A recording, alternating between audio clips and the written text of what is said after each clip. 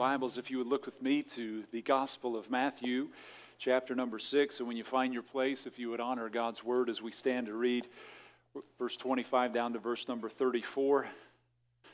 Such a wonderful time of year to sing about the birth of Christ. And we were just talking about in our small group in the last hour in our life group how you can have some places and stores and groups that have nothing to do with Jesus all year, and then you walk in and they're playing Christmas music, and it's like how awesome that Christ's music of Him could be sung. You know, you walk in, "Oh Holy Night's" being sung in some of these places that would have nothing to do with Jesus otherwise, and they can't stop the influence that He has on the world. Amen. It's neat to see. But Matthew 6 verse 25 says, "Therefore I say unto you, take no thought for your life, what ye shall eat or what ye shall drink, nor yet for your body what ye shall put on. Is not the life more than meat, and the body more than raiment? Behold the fowls of the air, for they sow not, neither do they reap, nor gather into barns, yet your heavenly Father feedeth them. Are ye not much better than they? And which of you by taking thought can add 1 cubit unto his stature? And why take ye thought for your raiment? Consider the lilies of the field, how they grow. They toil not, neither do they spin. Yet I say unto you that even Solomon in all his glory was not arrayed like one of these. Wherefore, if God so clothe the grass of the field, which today is and tomorrow is cast into the oven, shall He not much more clothe you, O ye of little faith? Therefore take no thought, saying, what shall we eat, or what shall we drink, or wherewithal shall we be clothed? For after all these things do the Gentiles seek. For your heavenly Father knoweth that ye have need of all these things." You'd read verse 33 with me. "But seek ye first the kingdom of God and His righteousness, and all these things shall be added unto you." He concludes by saying, "Take therefore no thought for the morrow shall take thought for the things of itself. Sufficient unto the day is the evil or the trouble thereof." Father, your word is a joy, an honor beyond words to have. We thank you and rejoice in the word. We praise you for grace and mercy this morning. We celebrate the resurrected Christ. We anticipate the return of our Lord. As we look across the landscape of America and the world, we see such despair, such brokenness, such loss and darkness. But God, thank you that we have the light and the truth through Jesus Christ. And we pray today that our minds would be captivated by you, that we would be enthralled and consumed with the glory of God, that we would see everything that we pursue in this world as worth nothing compared to knowing Christ. God, draw us to yourself. May we live for the glory of God above everything. And if anyone doesn't know Jesus Christ, may today be the day of salvation for them. We ask it in Christ's name, and God's people said, Amen. You may be seated today.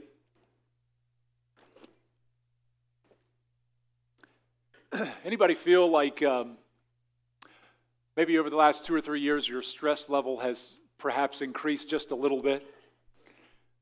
Anybody feel like in the last 5 or 10 years there's more things to be worried about than perhaps there were back then?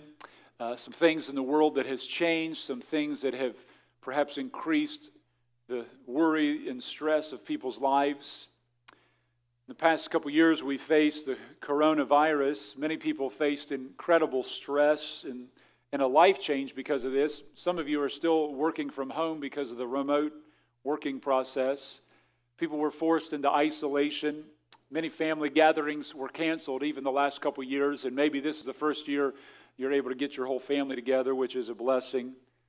As a pastor, I dealt with funeral homes that would say you can only let 10 people come to the funeral, and they had to be socially distanced, and that was a very difficult season. That was very hard when people need to come together and hug and cry upon one another. Some funerals were even canceled or postponed. Weddings were delayed and put off at times. We had people that were in nursing homes that were told that you can't have family come and see them, and it was a very tough time. It was a dark time in our culture and society and history. And never has there been, I've seen, a society that has promoted and propagated fear like our culture does. I don't know that it's ever been this way in history. I mean, if you want some stress in your life, just turn the news on for 5 minutes. Oh, your day's going well? Turn the news on, right? We live in a country that's no longer the United States, but it's the divided states of America. Those who supposedly promote tolerance and diversity, I found to be the most intolerant, hateful people I've ever witnessed in my life. It is exhausting sometimes to see how much hate and division there is. We're also dealing with high levels of corruption at the highest levels in our nation, censorship to free speech. The level of hypocrisy is incredible, I find. Somebody wants free speech and people attack them for it. Anybody feel you can really trust the FBI these days? CIA? Isn't it sad when we laugh in response to those kind of questions?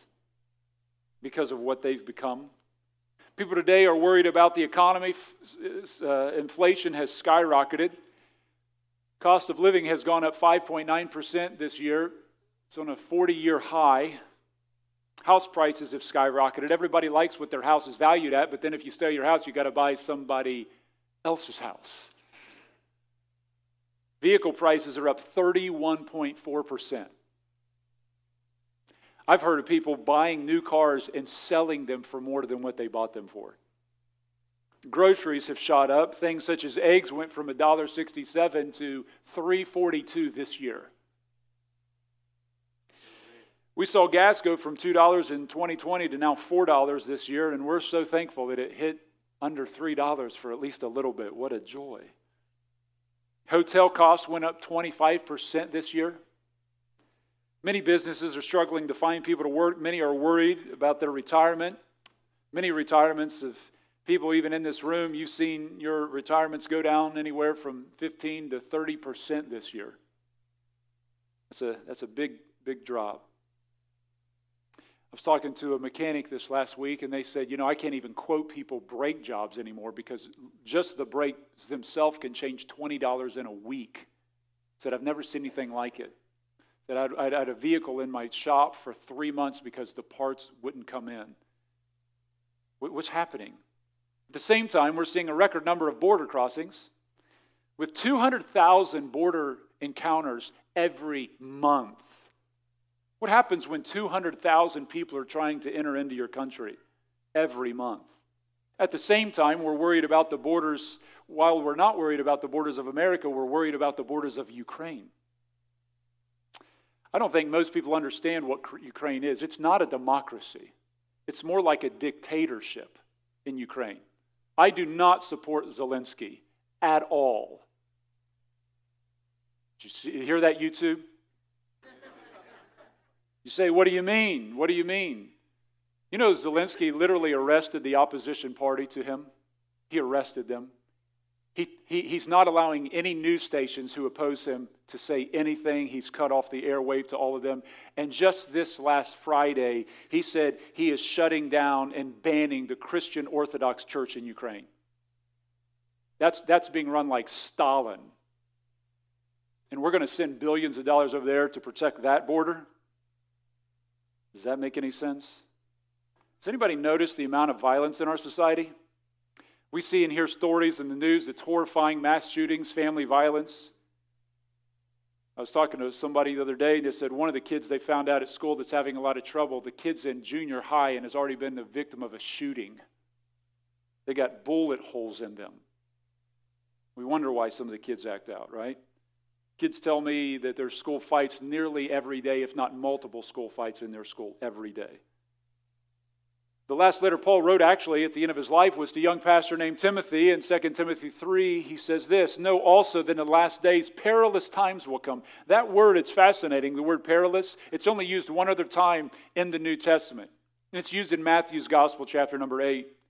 And it talks about a demon-possessed man of Gadara who came out and was exceeding fierce. The word fierce is the same word used in 2 Timothy 3. Literally, the same word Jesus talked about as being the demon-possessed man's fierceness is the same way Paul describes what it will be like in our world in the last days. He says, "Men shall be lovers of their own selves, covetous, boasters, proud, blasphemers, disobedient to parents, unthankful, unholy, without natural affection." Are we seeing people without natural affection?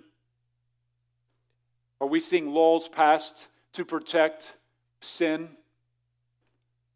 Truce breakers, are we seeing people breaking their covenant vows with their spouses?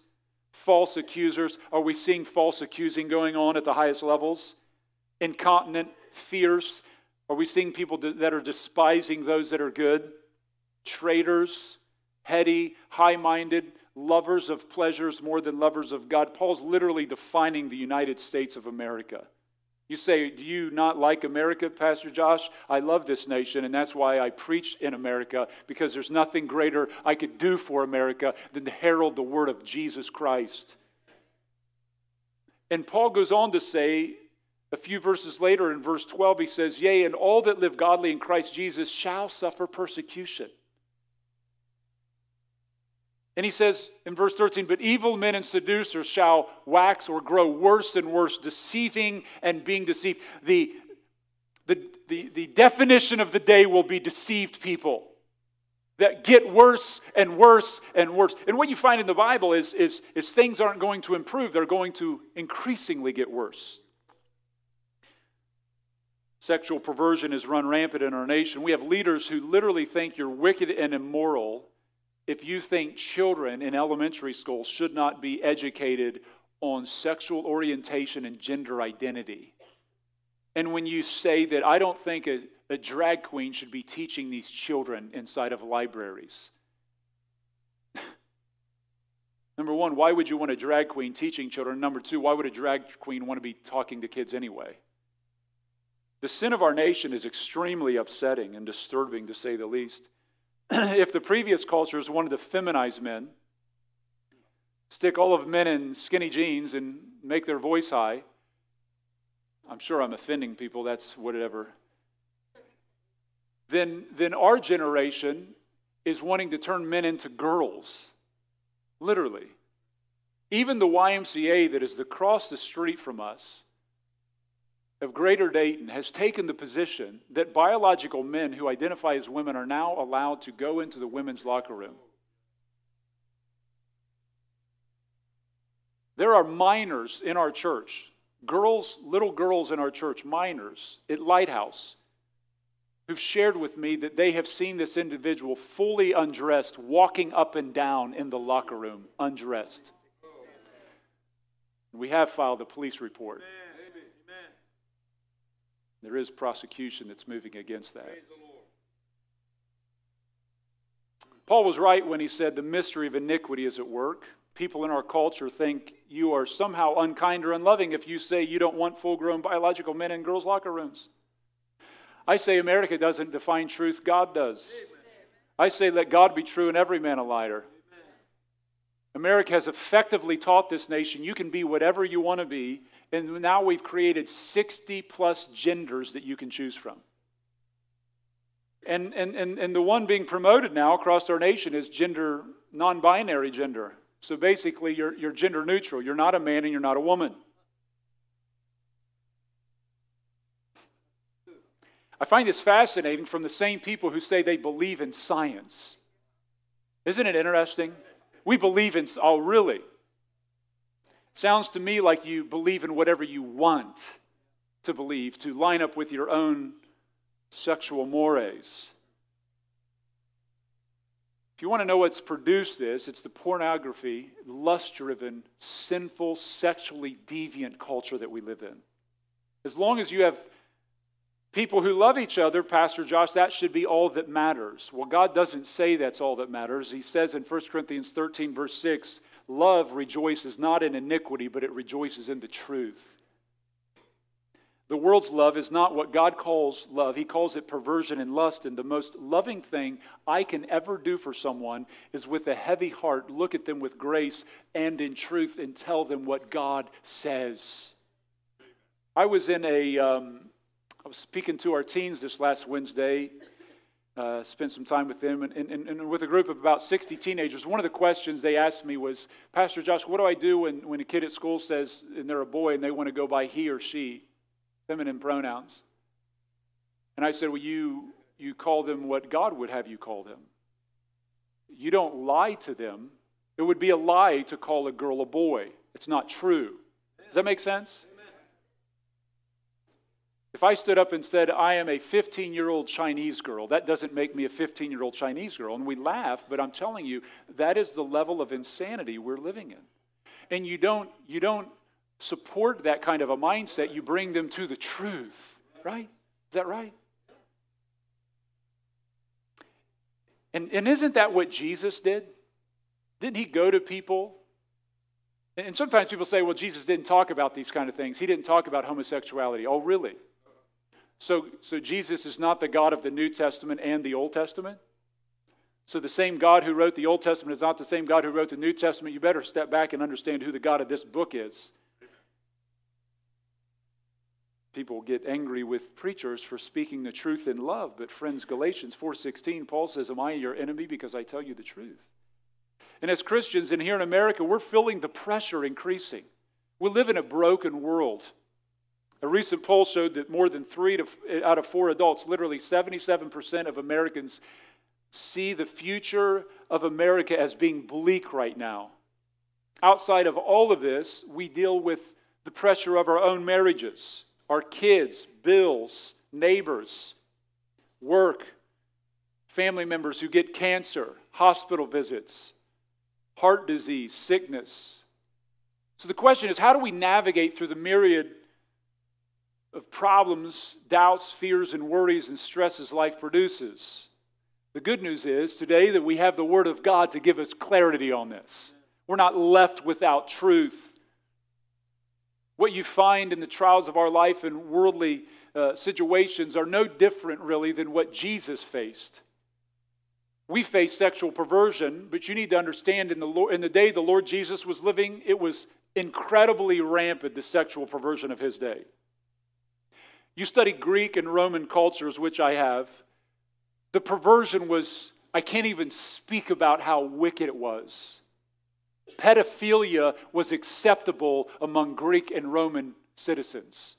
Grown men taking young boys, it was allowed to happen. If your wife was raped in those cultures, you had the right to rape the man who did that to your wife, and then you were called to kill her.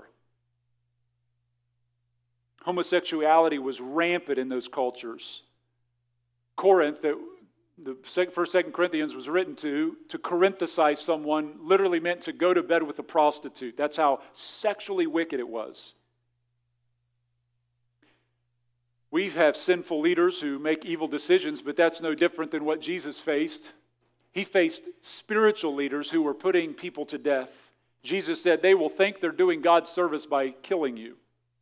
We face financial strain, but we're no worse off than they were. In Jesus' day, it was very difficult. People were living day to day. Many of the Christians lost their jobs because they were believers.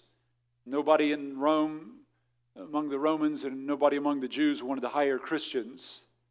Today, friends, we can come to the Word of God that is transcendently true, and we can receive what Christ has for us today in the Word of God that was not only true 2,000 years ago, but it's just as true for us today. Psalms 119, verse 165, God says, great peace have they which love thy law, nothing shall offend them. So today, if maybe you're struggling with stress, anxiety, worry, fear, you're not alone, and you don't have to carry that. And I want to show you some truths from the Word of God this morning from our blessed Lord. The first thing we find that Jesus teaches here is that He tells us that we don't have to live with worry. He tells us very clearly in verse 25, 31, and 34, He directly makes the statement, therefore I say unto you, take no thought for your life. It's the Greek word merimnao. And me means no, and merimnao means worry or anxiety. So no worry or anxiety. Be not troubled with cares is the idea. And He repeats this not only in verse 25, but notice verse 31. Therefore, merimnao, take no thought, or do not be filled with worry and anxiety. Verse 34, take therefore no thought. He also questions people's worry in verse 27 and 8. He says, which of you by taking thought? And in verse 28, and why take you thought? Why are you worrying? And notice here what Jesus says we don't have to worry about. First of all, He tells us in verse 25 that we don't have to worry about the necessities of life. Verse 25, He says, take no thought for your life, or do not worry about your life. Like what? what you shall eat or what you shall drink, or for your body what you shall put on. So Jesus is telling us we don't have to worry about the necessities of life, like to keep ourselves alive, because God is our provider. And then he tells us in verse 27 that we don't have to worry about our lifespan. So often people can worry about how long they're going to live. I have an ache in my shoulder, not sure if that's I'm in the stomach problem, not sure if I'm going to live through this, I know there's been a lot of sickness over the last month people have dealt with. It seems like the flu came back out of somewhere, didn't it? It's kind of weird. Don't make me rabbit trail that one. Verse 27, he says, which of you by taking thought or worry can add 1 cubit unto his stature? Now what does this mean? The word stature is from a Greek word, halakia, which is actually translated most often in the New Testament as age. Your age. It's the primary meaning, the length of your life. And I believe that's the meaning here. He's not talking about the height of a person. He's talking about the length of their life. And so he's saying, which of you by taking thought can add 1 cubit? A cubit is the distance from your elbow to the tip of your finger. It was normally 18 inches. He's like, which of you can add 18 inches to the end of their life, to the length of their life, to their halakia?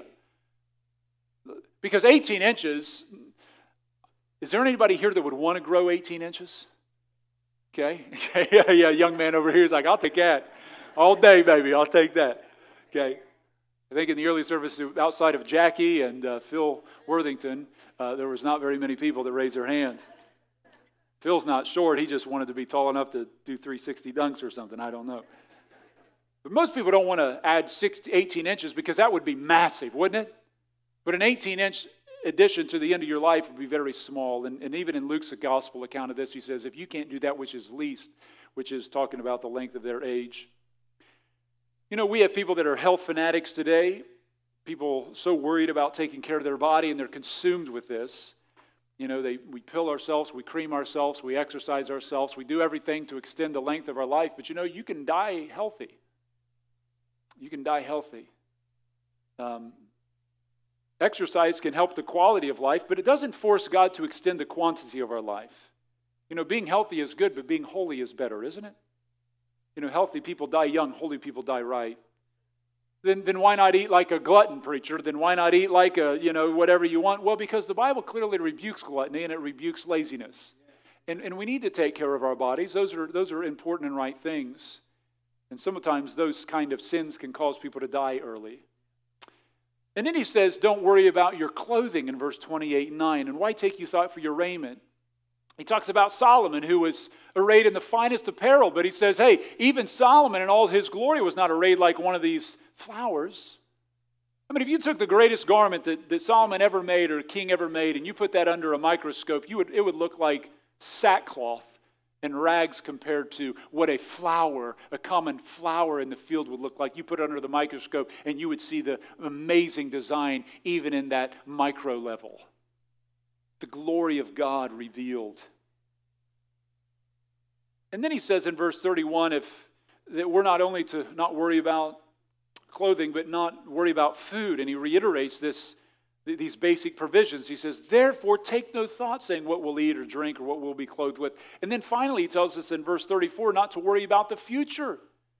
He says, take no thought for the morrow. The morrow shall take thought for the things of itself. There's enough trouble today to worry about. Don't worry. Don't bring tomorrow's potential problems into today's real problems.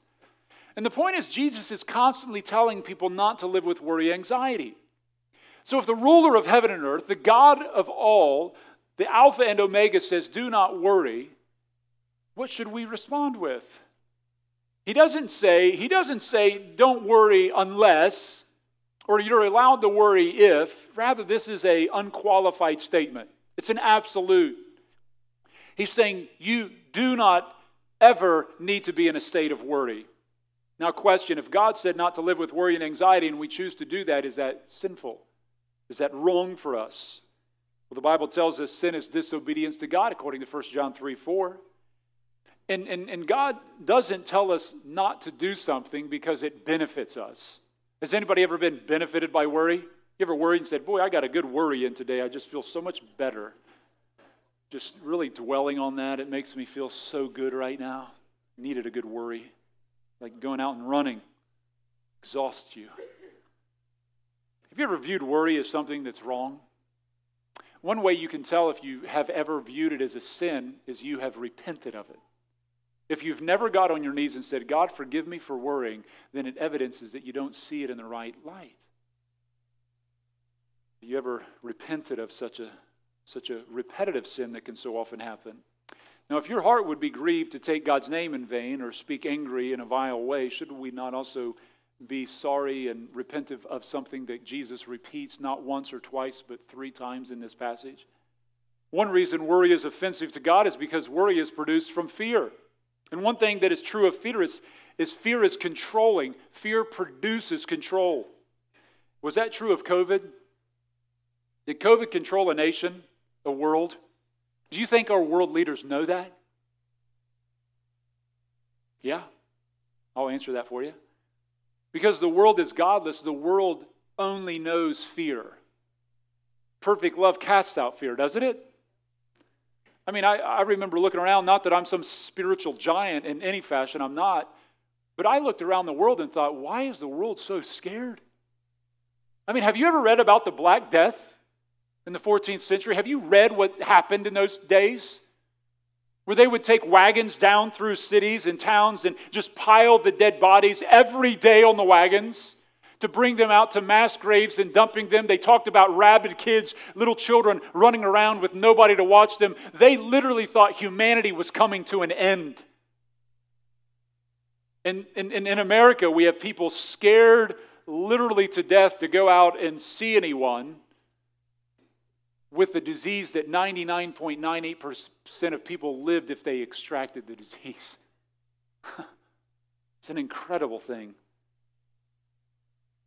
Well, should I have no concern for anything? Should I be a worryless person, preacher? What if my child is facing an unsecure world? If my parents get sick, if a loved one gets cancer, should I not worry? Doesn't worry reflect care and concern? And I believe the natural response that we should all have to life's challenges, hardships, and trials should be some kind of a worry is produced. But the great joy for the believer is this, friends: we don't have to carry that. We don't have to hold that on our own. The Bible teaches us we can take those fears and those worries and give them to Christ. I've seen parents literally crippled, listen to me, mentally and physically and financially crippled because they were over concerned with worry over their kids. You know, the great joy of a parent is you can turn your kids over to Christ. You can give them to the Lord. 1 Peter 5:7 says, casting some of, is that what it says? You better straighten me out, church. I'm not the final authority here. Isn't the Word of God? Okay, let's all read that together. Ready? Casting all your care upon Him, for He careth for you. Is that good news? Is it good news that the God who holds the world up by the word of His power cares for us? Should that produce in us like a smile? Like, wow, He actually cares for me. Like, He genuinely cares for my soul. That should produce something in us. What is very interesting is the very next verse, what it says. Be sober. That doesn't mean don't be, like, that's not talking about alcohol sober. That's talking about like having a sober mind, like a peace-filled mind. Like, be at peace with yourself about this. So because God cares for you, and you can cast your care upon the Lord, you can have peace and sobriety of mind, like a peaceful mind. But and then he goes on to say, but also in that peaceful mind, in that state, be vigilant. Be alert. Why? Because your adversary, as a roaring lion, walketh about, seeking whom he may devour. What's very fascinating is the context of that well-known verse is in the setting of one who casts their care on the Lord, and if you don't do that, the roaring lion comes after you. He pursues the one whose worry is controlling them. That's who he's going after. He's pursuing you. Because I can tell you, he fills you up with fear. He's owned you. Whatever you fear most controls you most. Perhaps that's why God says the beginning of wisdom is the fear of the Lord. Notice what Peter says we must do to overcome Satan in verse 9. whom resist steadfast in the what?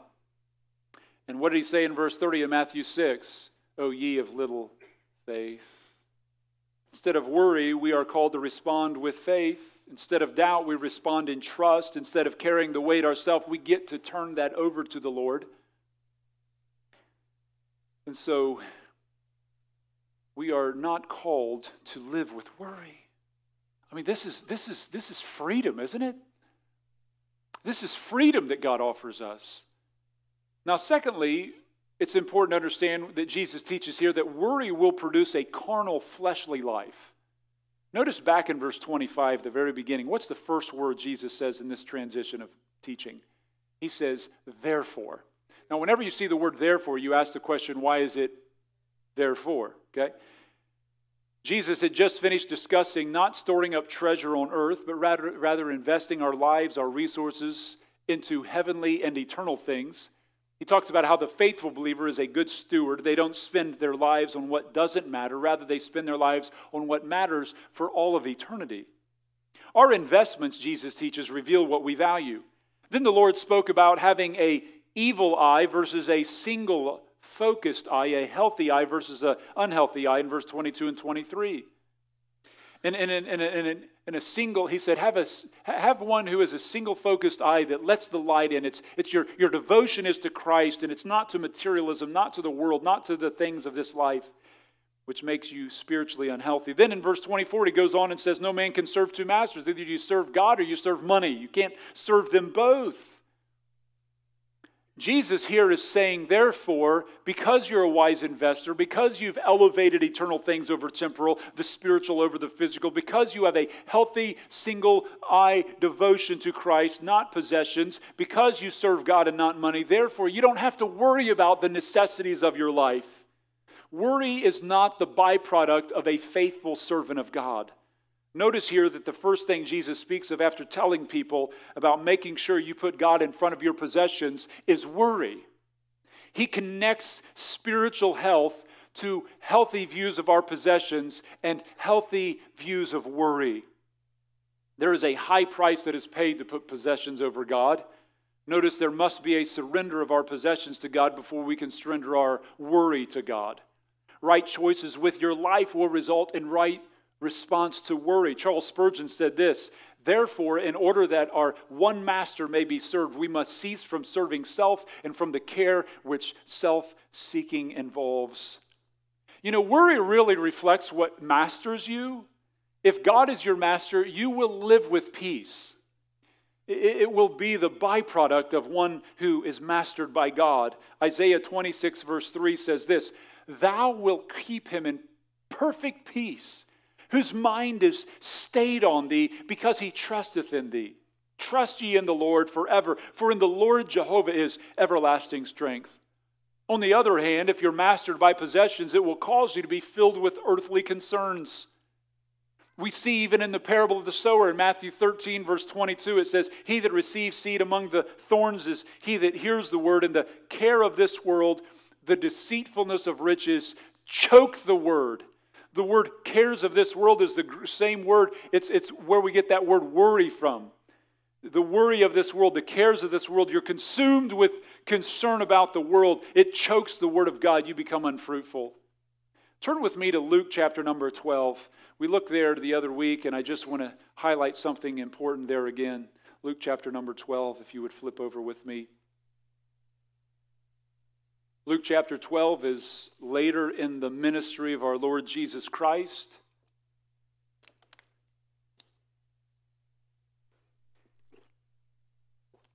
Back in verse 1 through 12, Jesus had preached on eternal life, which is offered to all who would call upon Christ, confess Him as Lord, and surrender their life to Him. He spoke of the reality of hell and God's love for them, that they could be made right with God, and He's given them these eternal weighty truths. At the end of this, a man stands up in verse 13. It says, and one of the company said unto him, Master, speak to my brother that he divide the inheritance with me. That is the dumbest thing I've ever read from someone. I mean, you don't get more ignorant than that, do you? Jesus just offered you heaven and you're begging for earth. Instead of saying, Jesus, could you give me eternal life? He says, tell my brother to divide the money with me. really. He was so mastered by his possessions, he could not get his thoughts into the truth. This man reflected the clear truth that where your treasure is, there will your heart be also. Jesus goes on to teach that you're a fool if you lay up treasures on earth. Look at verse 20. But God said unto him, Thou fool, this night thy soul shall be required of thee. Whose shall those things be which thou hast provided? So is he that layeth up treasure for himself and is not rich toward God. You can be earthly rich and heavenly poor. Now look what the next verse says in verse 22. And he said unto his disciples, Therefore, I say unto you, take no thought for your life, what you shall eat, neither for your body what you shall put on. The life is more than meat, the body is more than raiment. Consider the raven. Seems like we've read that somewhere before, doesn't it? You know what's happening? Jesus is literally preaching the same sermon later on. These are the same things he said at the beginning of his ministry. Matthew 5 through 7 is the launch of his ministry. Luke chapter 12 is later on in his ministry. This was so critical that he kept preaching it over and over because people need to understand worry is not yours to hold. You and I can't handle it. The worrier is playing God. They're holding it as though they can hold it. That they can change things with their own abilities. That if I worry about this enough, if I strain my mind about this enough, if I carry this long enough, maybe I can do... You can do nothing with it. You'll make it worse. We'll take 2 problems and turn them into 12. Well, should I not concern myself with lost souls? Yes, you should be burdened over lost souls, but you don't carry that weight because you can't carry salvation. You can't save them. You can plant, you can water, but God gives the increase. So you beg God to take that soul and bring them to salvation. You can share the truth with your children. You can't save your children. And whose better hands to carry all that, yours or God's? It doesn't benefit you any. It makes you worse, and it makes God one who is very small in the eyes of the person. You know, worry casts a big shadow, doesn't it? Earthly-minded people get consumed with earthly worries. You get around them, they're always talking about concerns and worries and fears and doubts and how true this was of COVID. I think COVID put a lot of people on display. I think COVID revealed people's faith or faithlessness. Some people were so controlled by fear of COVID. I mean, they isolated themselves, they shut down, they were scared to death. I can tell you, God does not call us to survive, He calls us to live. You say, but you don't understand, preacher, you don't understand. No, I think I do understand the problem. I think I do understand that God has called us not to live with fear of man. You know, it's fascinating. You read the New Testament where Jesus Christ takes them out on the Sea of Galilee, intentionally puts them in a difficult situation. There's waves literally coming into the boat. They're scared for their life. They wake Jesus up. These are seamen. These are guys that are used to being out on the sea. They fish all night. They were not afraid to jump in dark water at night and fish all night. I mean, they're out there. When they're scared to death, I can tell you, you and I would be really scared to death. It's so bad that they wake Jesus up and said, Lord, save us, we perish. He gets up and is like, where's your faith? Why are you so fearful? They had to think, what? This is crazy. There's water. We could die out here. We didn't wake you up because it's raining. And if Jesus rebuked them for a very present danger that seemingly would have killed them, what do you think He would have said to us when we huddled down with our mask and putting all this sanitizer all over our bodies and scared to death and listened to this little short guy up on the TV from the White House telling us we all have to do this? And we were mastered more by Anthony Fauci than by the Lord Jesus Christ. What a shame. I'm not going to live with fear. I'm just not going to do it. I do know this. I will not live one day longer than God wants me here. I don't want to live one day longer than God wants me to live here. And no one and nothing will take my life until God's ready to take it. Oh, you think your life's in your hands, really? Nothing wrong with being safe. I said don't walk in front of, during the whole season, didn't I say don't walk out in front of cars, don't lick handrails, you don't tempt the Lord, right? But you don't have to live with some kind of fear that's, would to God we had a greater fear of being unholy than unhealthy. Would to God we had a greater concern for our spiritual well-being of our neighbors who needed Christ than our own physical well-being. I think a lot of churches needed to be shut down. And I think they're no longer in existence, some of them, because they were run by fear and people were so sick of it. They're like, I don't want to follow a pastor who's scared to death of the flesh. We had several families who came to Lighthouse and said, I said, where'd you come from? They tell me, and I said, why you come here? Because our church isn't having church. For how long? For the last 6 months. I'm like, well, come here. Amen. Well, if they're not going to have service, we'll have service. You know what everybody, do we have to wear masks? Do we have to? Yeah, I said, you have to wear a full gown when you come in here, right? I better clarify that because people listen online. That's not the case, okay?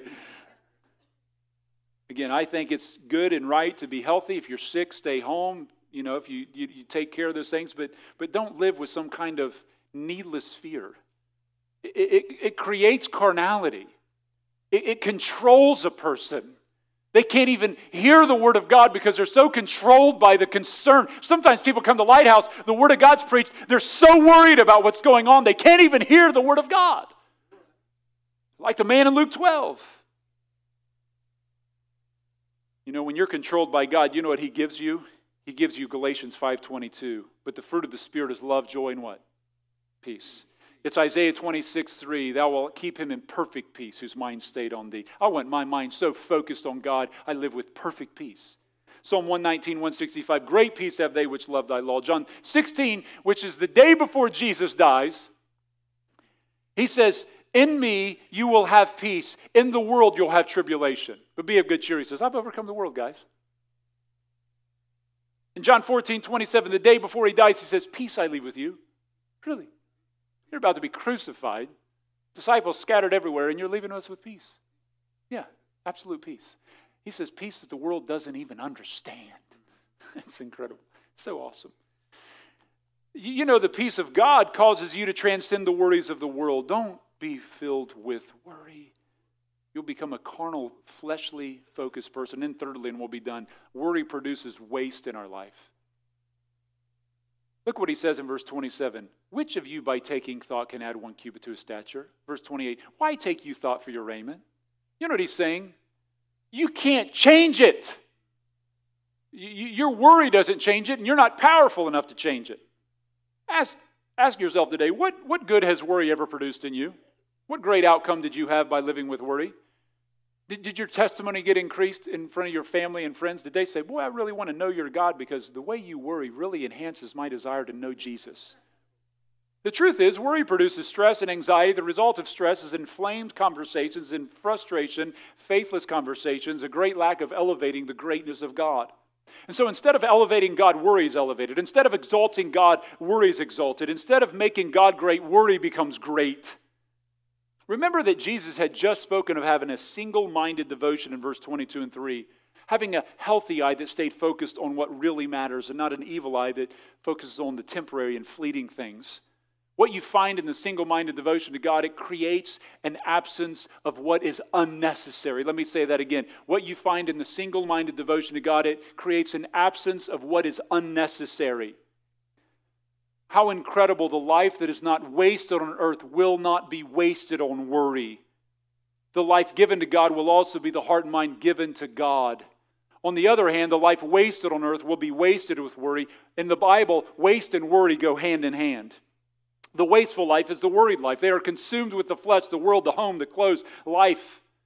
This is one thing that is always true. Worry brings waste, and it's wasteful to worry. You know, the average person's anxiety is focused on, studies have shown, 40% of things that never happen. 30% of things about the past that they can never change. 12% of things about criticism by others, mostly untrue. I know you'll be shocked by this, but even your pastor gets criticized. Usually every week. I can't be controlled by that, right? You don't want me coming up here and griping about those things. 10% about health, which gets worse with stress. 8% about real problems that will be faced. Only 8% are real problems that we will face. Isn't that something? Being controlled by these things, and only 8% actually happens.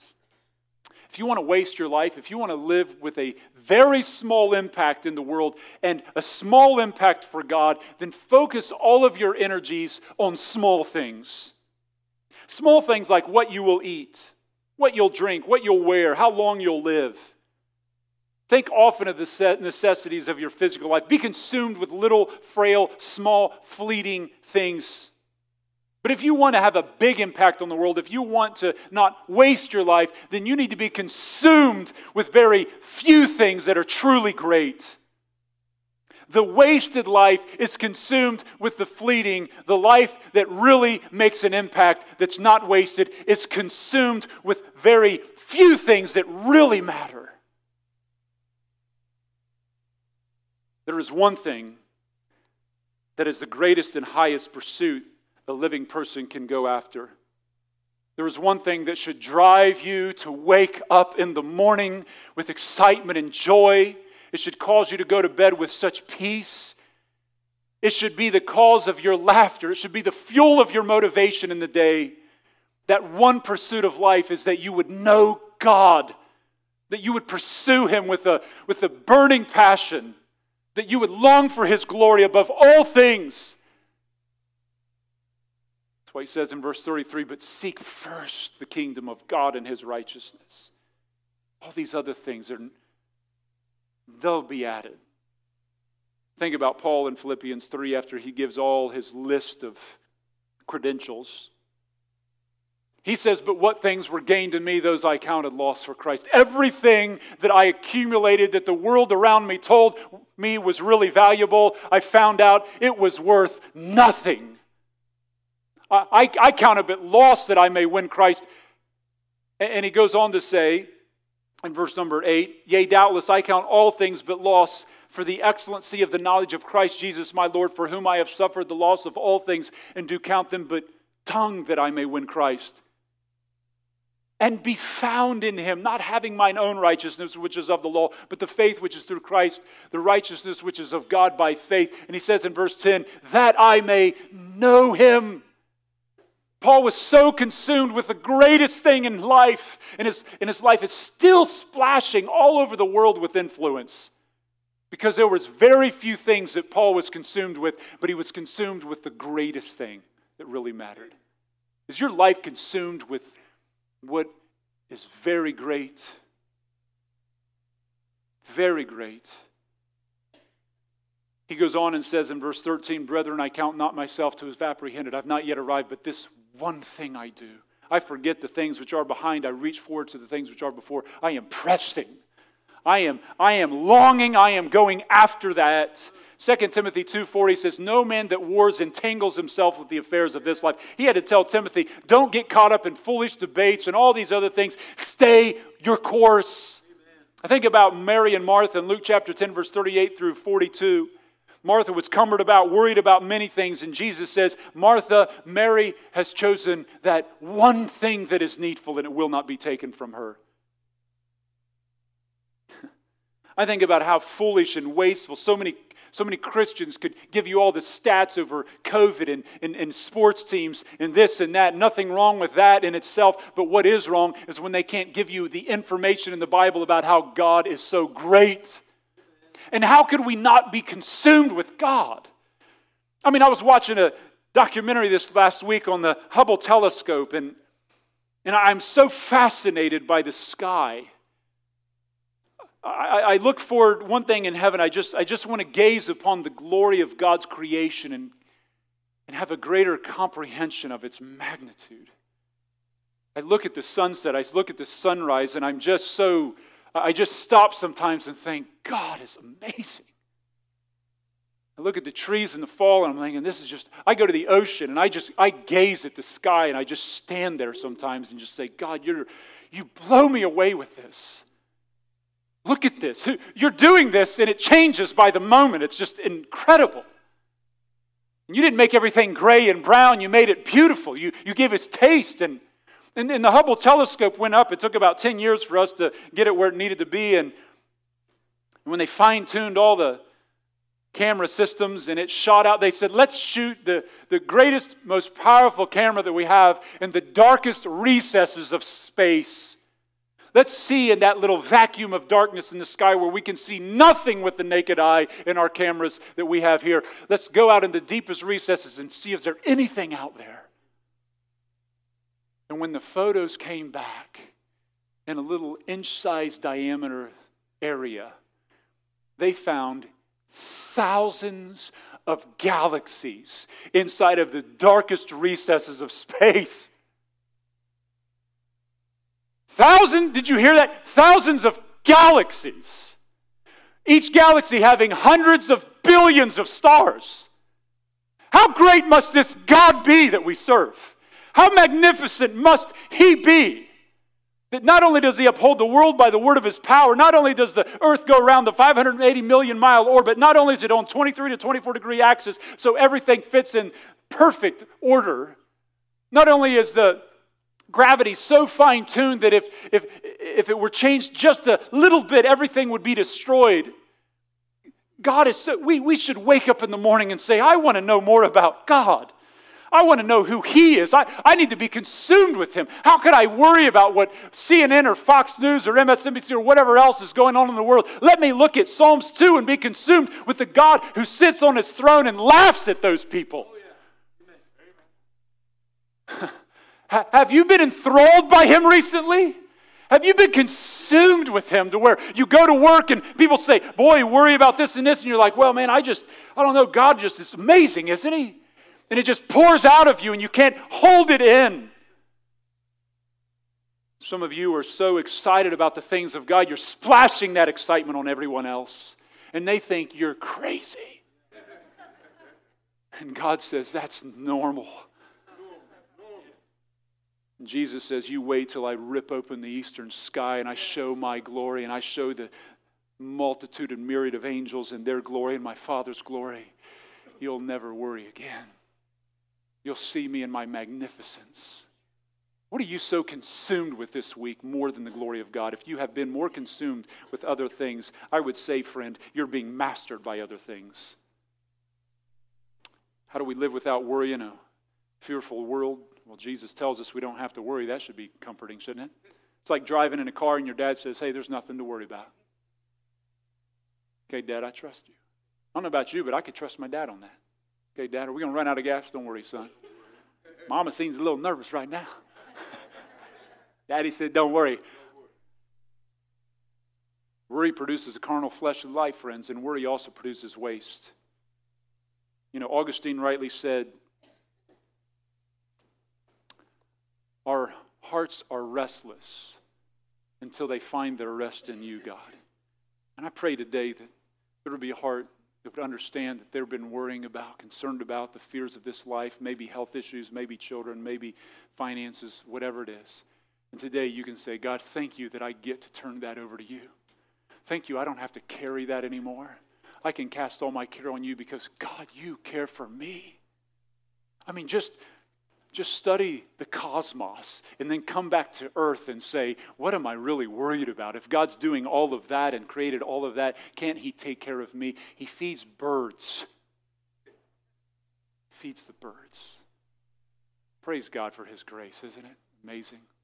If you don't know the Lord Jesus Christ today, you can come and be saved. If you are saved, maybe you just want to come and just kneel down before the Lord, whether at your seat or at an altar, and just praise Him. Cast your care upon Him. If you don't, Satan's like a roaring lion. He's walking about seeking whom he may devour. And during the invitation, we also invite you, if you're saved and in right standing with God, to come and take the elements back to your seat, and we'll all partake together. Let's all stand this morning. Father, your word is our joy. We are humbled before the greatness of our King. We stand, Lord God, before you today and just ask you to search us. Are we allowing the world to control us in any fashion? Lord, help us to elevate your greatness over any trial that we face. Some people are dealing with some difficulties, some heavy things. Let them understand they don't have to carry that alone. God, I pray that if anyone today doesn't know Christ, they don't know Jesus as Lord, that today would be the day that they would come in trust and repentance of Jesus Christ. You are amazing. Call, save, justify, and glorify your saints. In Jesus' name.